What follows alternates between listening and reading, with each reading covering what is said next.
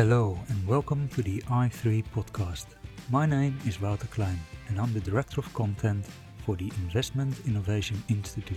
For more information about our educational forums for institutional investors, please visit our website at www.i3-invest.com.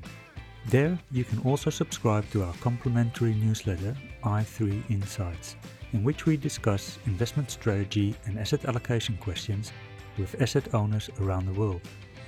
Now, as you all know, we love our disclaimers in this industry, so here's ours.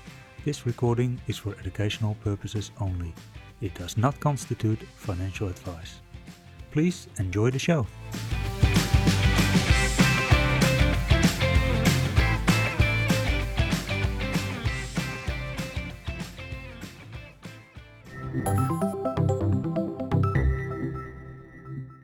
This podcast was sponsored by Janus Henderson Investors. As such, the sponsor can make suggestions for topics, but final control over the content remains with the Investment Innovation Institute. Welcome to the i3 podcast. I'm here today with Hamish Chamberlain, who is the head of Global Sustainable Equity at Janus Henderson. Hamish, welcome to the show. Hi, Walter. Thank you very much. So we always like to know a little bit more about your background and how you got started in investing. Can you take us through that? Absolutely. And I suppose there's a long version and a short version. The short version is that when I left university, I really wanted to get a job in markets. I'd always been fascinated by global stock markets. And at first I tried and I failed. So I ended up going to an accounting firm and doing my accountancy qualification. But I never lost that, interest in markets. And so as soon as I qualified, I tried again. And this time I succeeded in getting a role as an investment analyst in a global equities team. And so that's where it all started almost 20 years ago. The longer version, where did my interest in markets come from? And I was always that annoying child that was always asking why. And I've always been an extremely curious person. So I've always wanted to know how the world works. And I loved all subjects at school.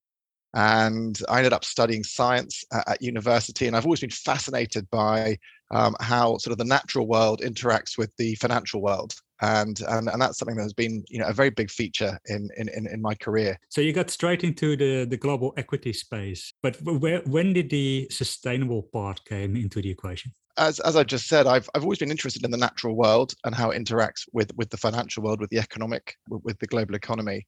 I actually studied science at university, so I'm a chemist by training, and I've always been interested in science and nature. And when starting in global fund management, I actually started, ironically, perhaps, analyzing the natural resources sectors. I was covering oil companies and mining companies, right, to begin with in my career, which is quite ironic, given that I don't invest in those companies anymore as a sustainable fund manager. But it was an amazing lesson to really learn about how these companies operate.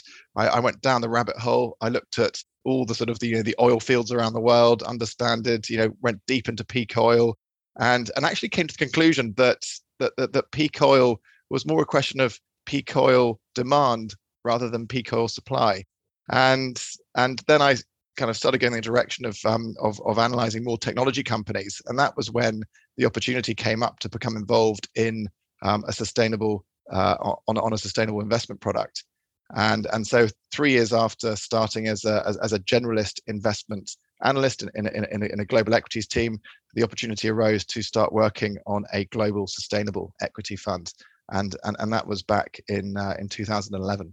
Yeah. So that background in energy, does that help with sort of the sustainability side of things? Because I can imagine that you would have a pretty good insight into sort of what companies might be holding stranded assets and which ones are more likely to pull through. Yes, perhaps putting my science hat on here, but energy is something that just explains everything when you really go down into the deep fundamentals.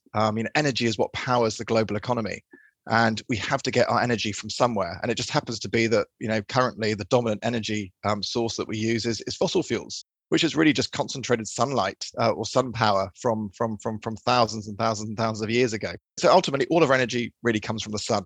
Solar energy, wind energy comes from the sun. And I came to this realization that it's the ultimate sort of fungible resource in a way, and that there is no sort of rule that we have to be using sort of depleting fossil resources. And if we can find the technology that's going to free up all this essentially renewable, free, in perpetuity almost energy, that would be amazing. And so that's when I started losing interest, I suppose, in resource companies, because I felt that they didn't have a long-term future, and actually the future lay with sort of technology, if you will. I read a recent paper of yours that sort of touches upon the energy transition and sort of what has been termed as the fourth industrial revolution. And I might jump a little bit ahead here, but I was thinking it's almost as if everybody else is now becoming a sustainable fund manager. Do you see sort of that focus on electrification, on the move to more renewable energy? Are you getting worried that people are coming into your space? So I think it's inevitable, frankly, that people will come more and more towards sustainable investing. And I suppose there's a key question in how you define sustainable investing, and perhaps we can go on to that in a moment or a bit later on. But for us, we've always had this belief, this high conviction, that there is an incredible alignment between thinking about big sustainability issues, thinking about big environmental and social issues, and then thinking about finding great companies to invest in. So we've always believed that it's almost axiomatic that if you want to generate good long-term wealth, if you want to generate great investment returns, you need to think about big environmental and social issues. You need to think about finding the companies that are aware of these issues and are calibrating their strategies in such a way that they're on the right side of them. Because the world is changing so fast, and we see so much technological change, that the companies that aren't adapting, we believe ultimately will be going into secular decline over the coming decade. Yeah. So you just mentioned there, what actually is sustainable? How do you define it? So if we look from your perspective as a fund manager, what is the difference between your approach and, say, a fund manager with a decent ESG policy?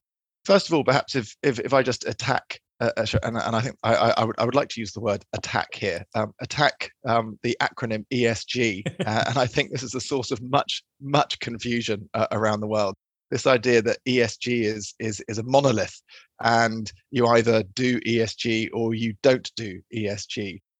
And certainly, we're in a much better place today in terms of understanding of what ESG really is than we were 5 years ago. But we've always been very, very firm in our belief that it doesn't make any sense to talk about ESG scoring. ESG covers a kaleidoscope of different issues. And some of those issues have no correlation at all, or sometimes in complete conflict with each other. So just for an example, decarbonization and poverty can be in complete conflict from time to time. And decarbonization and diversity and inclusion, there's no correlation between those two issues. And so the idea that you can sort of take all these different issues and collapse them into a sort of single rating or score, we found doesn't stand up to sort of intellectual scrutiny. And so we feel with ESG that you have to be very clear at the outset. I mean, one of the things we've always said is that you have to be very clear at the outset, how exactly are you taking different environmental, social, or governance issues and incorporating them into your investment process, because it's a very broad church. And you can get two people talking about sustainability, one who is investing in clean energy and another who is investing in the healthcare sector. They can both be talking about ESG, both be talking about sustainability, but you've got two completely different investment strategies there. Yeah. So therefore, at the outset, you just have to be very, very clear about what it is that you're doing and how that relates to your investment strategy.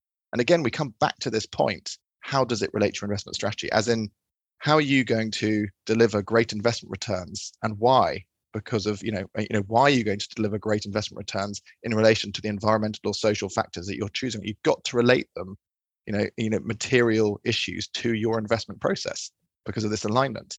So we've always had a very broad approach to sustainable investing. We are a global equity strategy. I mean, ultimately, our mission has always been very, very simple, and that is to demonstrate that we can generate superior performance to a standard or classic global equity universe or peer group. So our benchmark has always been the MSCI World Benchmark, a standard global benchmark, and we've always had the mission that we want to produce better performance than that benchmark.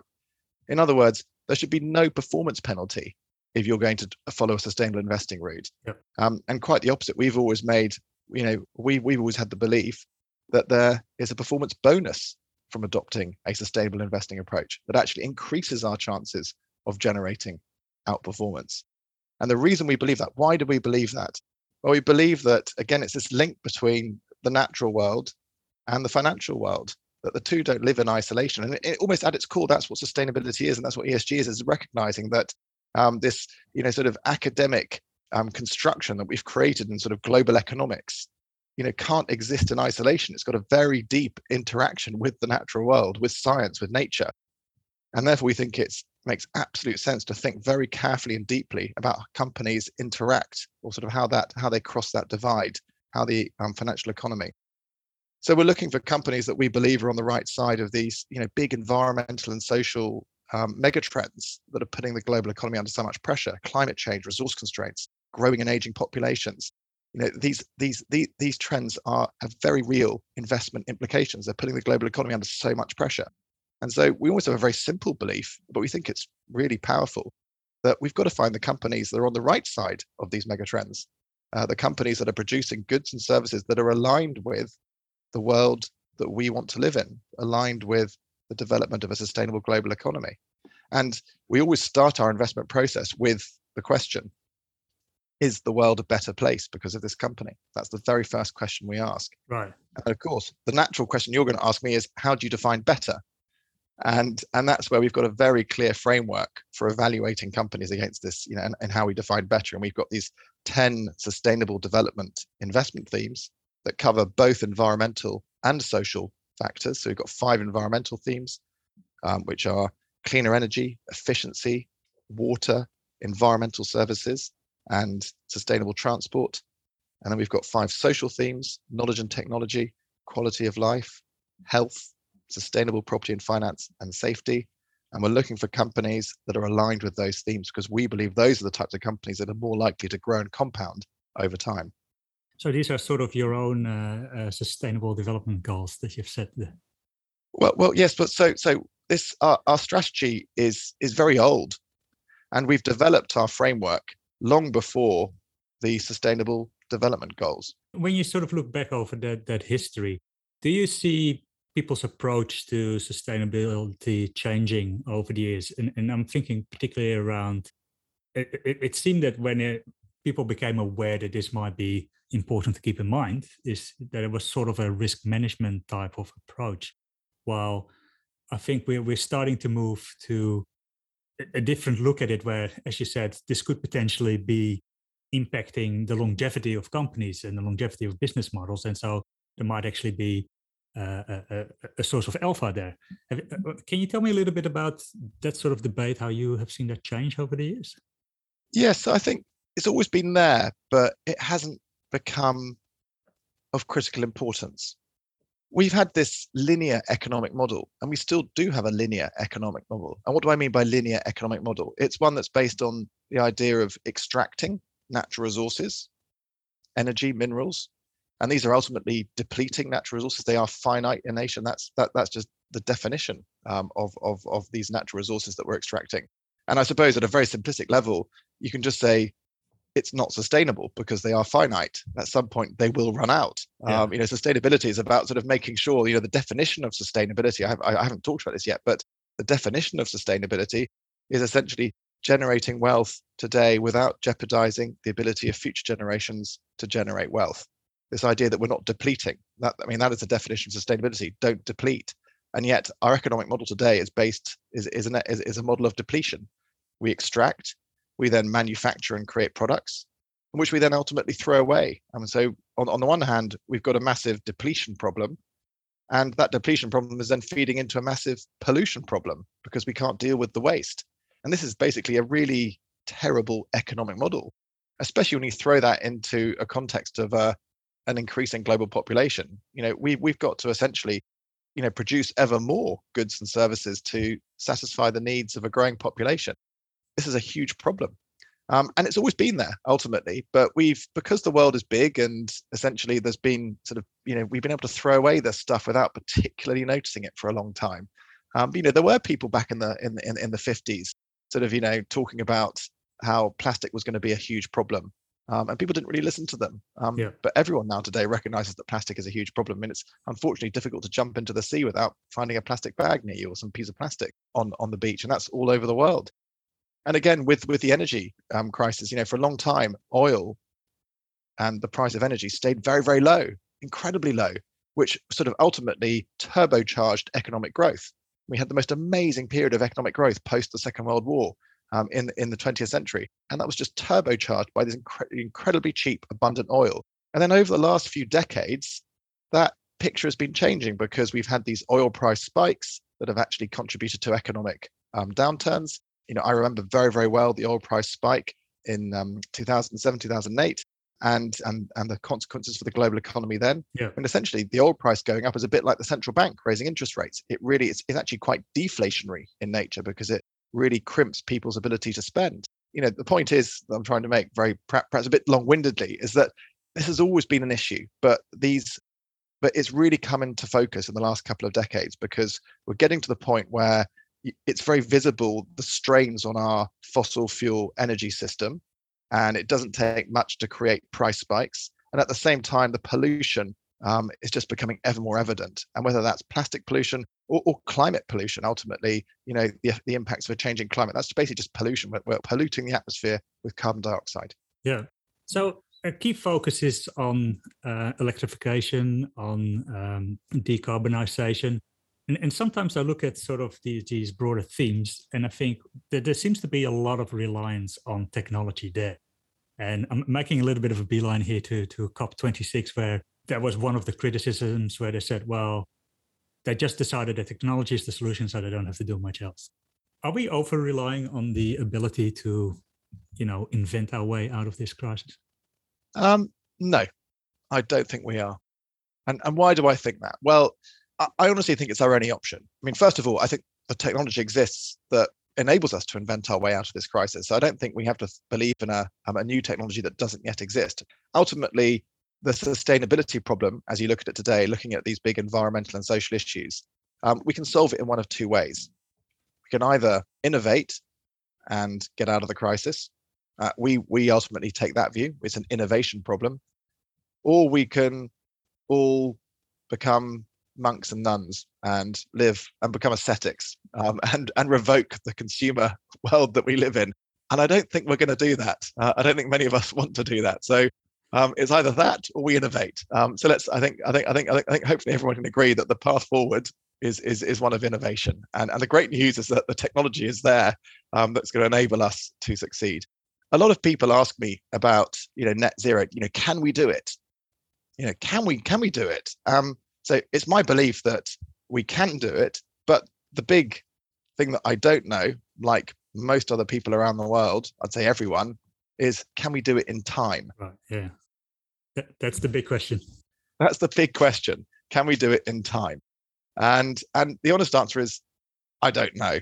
But I'm not sure that really matters from an investment perspective. In fact, I know it doesn't matter from an investment perspective, because whether it happens in 2040, 2050, or 2060, what I do know is that the direction of travel is that we're going to try to make it happen.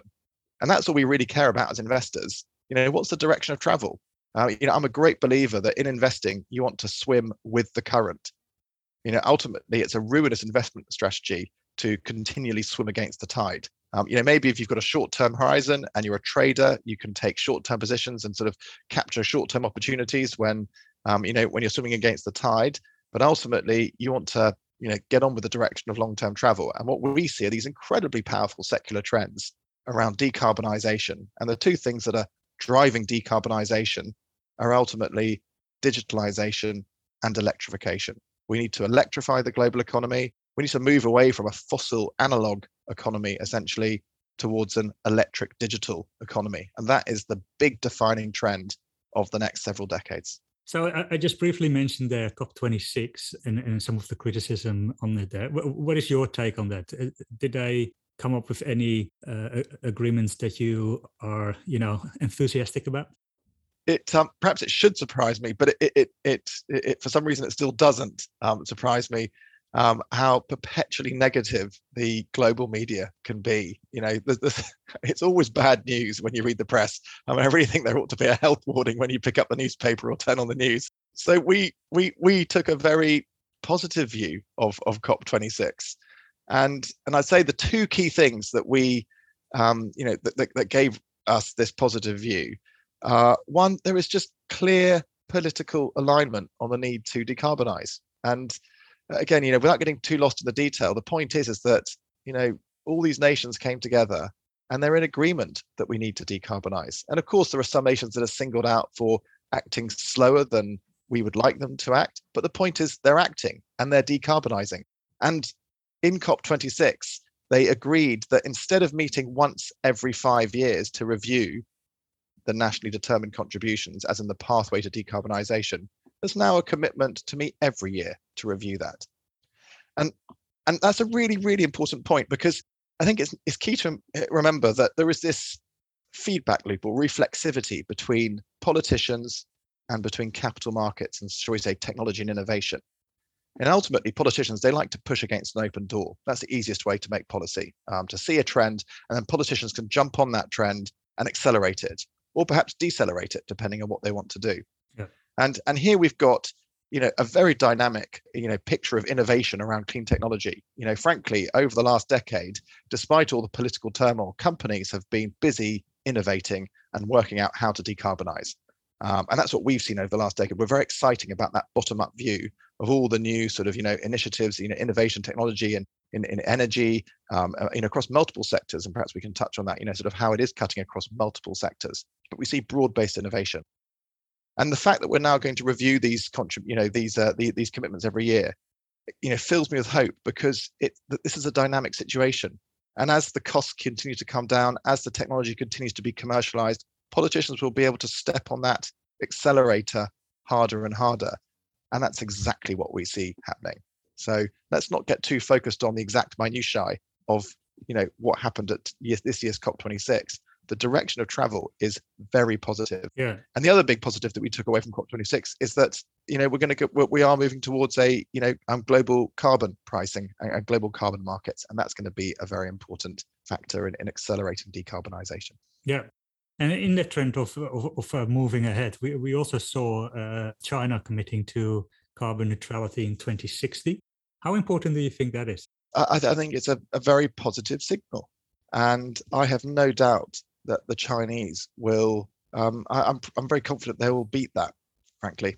So I think, at a government level, there's no incentive really to overpromise and underdeliver. I think governments tend to do the opposite. They need to create signals, and the signal is that China is going to decarbonize, and I have no doubt that they will beat that. Because if you look at the pace of innovation in clean technology in China, they're actually doing a lot better than a lot of the rest of the world. I mean, China is the leading electric car market, and they are arguably leading the world there.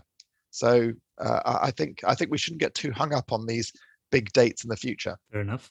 Now, of course, we're in the middle of a global pandemic, and we just got now a new variant again that is causing all sorts of trouble.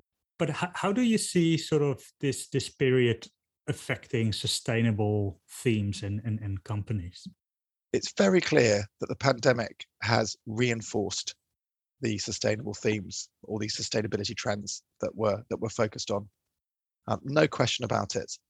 And I think the pandemic has highlighted a degree of fragility it's highlighted how vulnerable we can be, and especially around sort of global supply chains. And there's a really interesting dynamic there around global supply chains, and how the pandemic has sort of put those into disarray, and we're now sort of suffering the consequences of that coming out the other side. But perhaps perhaps a more positive lesson at the beginning from the pandemic is that that mankind is resilient, and mankind can innovate quickly and adapt. I'm just so impressed at the pace at which we develop these vaccines, and I think that's a very positive signal in respect of other areas where we need to change and adapt, and I think we will do it quickly when we need to do it.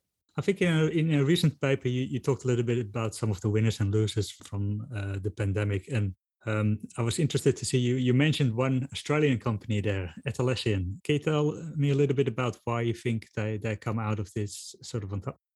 Yeah, so we do have a few Australian investments. Atlassian's been a very successful one for us. We think they are a real national champion, and a really amazing management team, amazing company culture, and they've got a great vision for where they want to take the company as well. So I've always been impressed whenever I visited Australia. I've always been impressed with the entrepreneurial and can-do spirit of Australians, and we find exciting companies in the Australian market. So I'm very optimistic about the Australian economy. Atlassian, I think, is a real national champion. It's on a high level. It's obviously playing into this whole digitalization, trend, around digital communication, digital collaboration, effective project management, and I think that just, to take a step back, that is one of the key things that we are focused on, and a lot of our companies that are exposed to digitalization did very well through the pandemic. I mean, on a very simplistic level, the pandemic ultimately led to a shutdown in our physical lives of moving around and doing stuff, and so it pushed everyone into sort of a digital life. Now, I definitely don't want to spend 100% of my life in the digital world. I frankly, I'm not a big fan of this idea of spending my life in the metaverse. I was just about to say, we also experienced the metaverse already. We've actually never invested in Meta, previously known as Facebook. That's never been an investment we've made. Yeah. But we do see lots of exciting applications for the metaverse in other industries, and we think it can really accelerate innovation in life sciences, in industrial technology, and so we think that could be a very powerful tool. So we do have some exposure to the metaverse in other names that we invest in.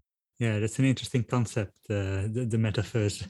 I think how it integrates with our day-to-day life. Probably people are a little bit more open to it now, but when I first heard of it, I thought that it's just like, that book where the person is in this video game and that basically his life outside is just in a trailer and, Yes. It's all make believe.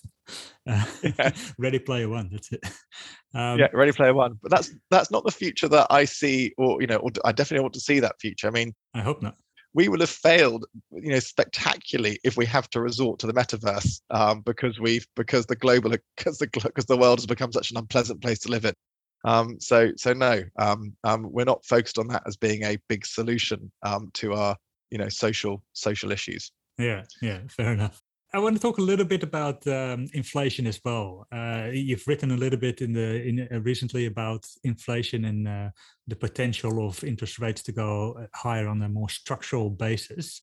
But I think what you mentioned there as well is that you said inflation often contains the seeds of its own destruction. Can you tell me a little bit about that? Yes, and this is something that I learned early in my career when I was following the global energy markets and the global natural resource markets, that higher prices create a feedback loop. They incentivize greater investment in production first and foremost, so that they are a powerful signal to incentivize greater investment in oil exploration or mining or anything, depending on what you are producing. So ultimately, the mere act of a higher price is there to sort of incentivize capital allocation to bring that price down ultimately. And so higher prices tend to always mean revert in resources. And the other thing that they really encourage is innovation and substitution and efficiency. So people have always asked us, how can you navigate an inflationary environment in the global sustainable equity strategy when you don't invest in many natural resource companies, when you don't invest in oil companies? And the surprising answer to many is that we actually have a positive correlation to the oil price in our global sustainable equity strategy, or have done in the past. Why is that? Yes, and just to be clear, it's not a shall we say one-to-one positive correlation, lockstep, day to day, day in day out. But the point is that when you've got a higher oil price or higher mineral prices, that normally coincides with stronger economic growth. As you get inflation, you normally get inflation and stronger economic growth going hand in hand. And higher prices, actually drive demand for the goods and services that many of the companies that we invest in are selling. So higher prices are incentivizing companies to invest in efficiency. Well, efficiency is one of our big investment themes. Yeah. We are investing in many different types of companies that are ultimately producing goods and services that are there to kind of, make buildings more efficient, or cars more efficient, or industry more efficient. And so they see increasing demand for their products. It's good for their growth. Again, with substitution, higher prices encourage companies to invest in different ways of doing things. And again, we're investing in lots of technology companies that have got new solutions to solving problems, and that drives demand for their products. Ultimately, a lot of the companies in our portfolio are selling productivity, and higher inflation encourages investment in productivity. So that's why we've seen a positive correlation ultimately with oil prices and inflation in the past. Is it also the case where the companies that you are drawn towards are not just in efficiency, but also tend to be probably a bit more of a growth profile because they're in that technology space? Probably there's some companies that have relatively new technologies. Does that help with sort of that inflationary pressure? Yes, absolutely it does. There is an alignment, we believe, between growth and inflation. And there's actually a bigger point that perhaps I should make here, is that, and this might sound controversial to many, but we believe that it's axiomatic that growth will always outperform value when it comes to investing. Right. And definitely been the case over the last 10 years. Yes, and we believe that will continue to be the case. Why is that? I think, and it goes back to this whole, history, and when I really went deep into looking at all the old investing textbooks and looking at sort of the times when they were written and the types of market environment, and it all comes back down to energy, ultimately. And what we had in the second half of the 20th century was this extraordinary period of just broad-based economic growth. There were no limits to growth. The pollution sinks weren't sort of overflowing. We could chuck as much carbon dioxide into the atmosphere and it didn't really matter. We could chuck away as much plastic or waste and we didn't really see it. And so there was just sort of, and then we had underneath us all, we had this very cheap, abundant natural resource situation with abundant and cheap oil. So what we had a rising tide lifting all boats. Mm-hmm. in the second half of the 20th century. It was a golden age, a golden period as a free-for-all. And I think, when we sort of like created those demarcations between value investing and growth investing in the second half of the 20th century, essentially what we were saying was almost very simplistic. You're saying if you bought a company on a low valuation multiple, you would generate better returns. But you generated those better returns because every company had growth pretty much. Most companies had growth because of that rising tide lifting all boats, this incredibly abundant energy situation. And so a cheap company that's got growth will outperform an expensive company that's got growth. And that's very simplistically what a lot of the old value investing literature tells you. So they basically bought cheap growth stocks. Cheap growth stocks. But now we live in an environment where there isn't universal growth. There isn't broad-based growth. Yeah. We're going through a period. So there are starting to be limits to the growth of our economic system. And they've sort of been popping up over the last couple of decades. And we're now also sort of seeing a period of incredible acceleration in technological innovation, which is going to create new industries and sort of really create a lot of disruption across a lot of sectors. And so those conditions of broad-based economic growth do not exist anymore. I mean, the lifespan of a company continues to shorten and shorten and shorten. So ultimately, you've got to be finding the companies that have got innovation and growth at their core, because these are the companies that are going to keep on generating the returns over the coming decade. And many companies that we think of as being big companies today will not be here in 10 or 15 years' time. Yeah. Now, I think you also mentioned that from that perspective that inflation might rise, that this also affects growth and value styles of investing, and that you get, I think you phrased it as gyrations between value and growth within the market. Can you explain it a bit more?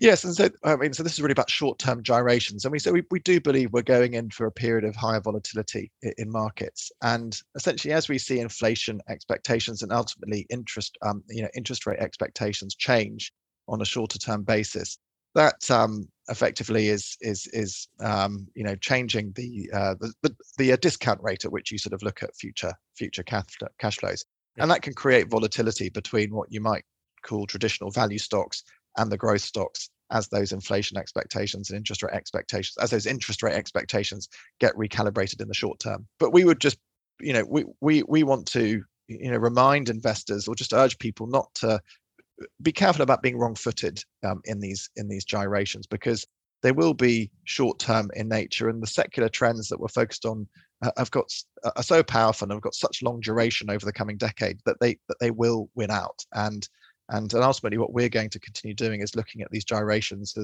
as moments of potential opportunity. Yeah. So the value growth debate is a very sort of old debate, and it seems to always come back at certain stages in history. But do you think that we should actually just throw it out of the window, that this whole focus on style biases? Yes, in a word, and because ultimately I regard myself as a value investor, and even though I'm investing in growth, I want to invest in growth where I see value, and so we are focused on those cash flows 3 to 5 years out. We do come to an idea of what we believe a company's intrinsic value is, and we want to invest in share prices that are trading below what our view of that intrinsic value is, and that, to my definition, is a value investor. So we see value in growth, and some value investing can be extremely expensive if you get it wrong. Yeah. Maybe we can finish up with a little bit of crystal ball gazing. You mentioned earlier that the sustainable theme goes across many sectors. Can you tell us some of your more favorite sectors and places to look for investments at the moment? Yes, and I think this is where it gets really interesting, because if you look at our sector profile, we have a large allocation to the IT sector. Over 40% of the strategy is allocated to the IT sector. I mean, I suppose you could say almost 60% of our strategy is outside of the IT sector. But if we just focus on the IT sector to begin with, we always highlight there's just so much diversity in the IT sector, and I find it so exciting when you sort of see the different types of companies here. And just to give a couple of general examples of that diversity, you can get for example, a software company like Autodesk, which is the world's largest design software company, and its end markets, it's serving architects, engineers, construction, manufacturing end markets. And that's really its economic risk profile. That's the risk profile of the stock. You've got to look at the end markets. Autodesk is a tech company, but it's really serving, sort of the built environment, the residential and commercial sectors.